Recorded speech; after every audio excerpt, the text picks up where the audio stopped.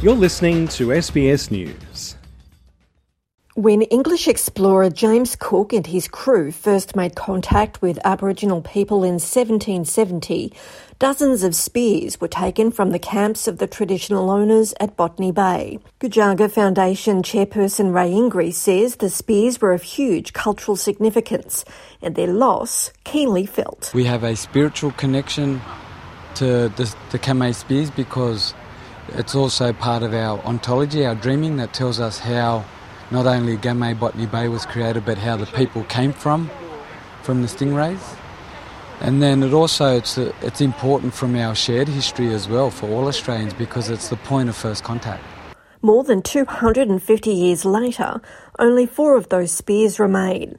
The artefacts have been held in a Cambridge museum in the United Kingdom for over 100 years and only temporarily brought to Australia for an exhibition at the National Museum in Canberra in 2020. Traditional custodians say they've been lobbying for their permanent return for decades. And now that's becoming a reality. La Perouse Aboriginal Land Council Chairwoman Nolene Timbry. The 4 Kamei spears held by Trinity College are finally going to come back home for good.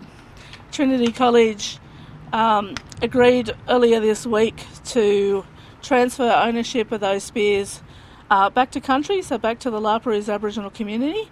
Nolene Timbry says the community is overjoyed. I haven't stopped smiling since I heard the news, so to hear that they're coming back and they're coming back to stay is unimaginable. It's something that we've worked at, it's something that we've been talking about for a really long time. When the spears arrive back in Australia, Ray Ingri says they'll be displayed on country at Kurnell in the new Visitors Centre. National Museum of Australia's senior curator, Dr Ian Coates, sees the repatriation as a positive step forward in promoting respectful management of collections worldwide. It's certainly something at the National Museum of Australia in Canberra. We work a lot with Indigenous communities and work to, give voice to their perspectives and we're always keen to support those communities in their attempts to reconnect with collections, be they in Australia or overseas. Ray Ingri is hoping the spear's permanent return will spark further reconciliation efforts. It wasn't a good event all those years ago because there was violence straight away. So it is probably a good tool that everybody can see from those events that can kickstart the conversation around.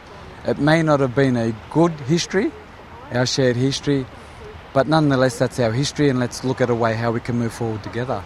Deborah Groark, SBS News.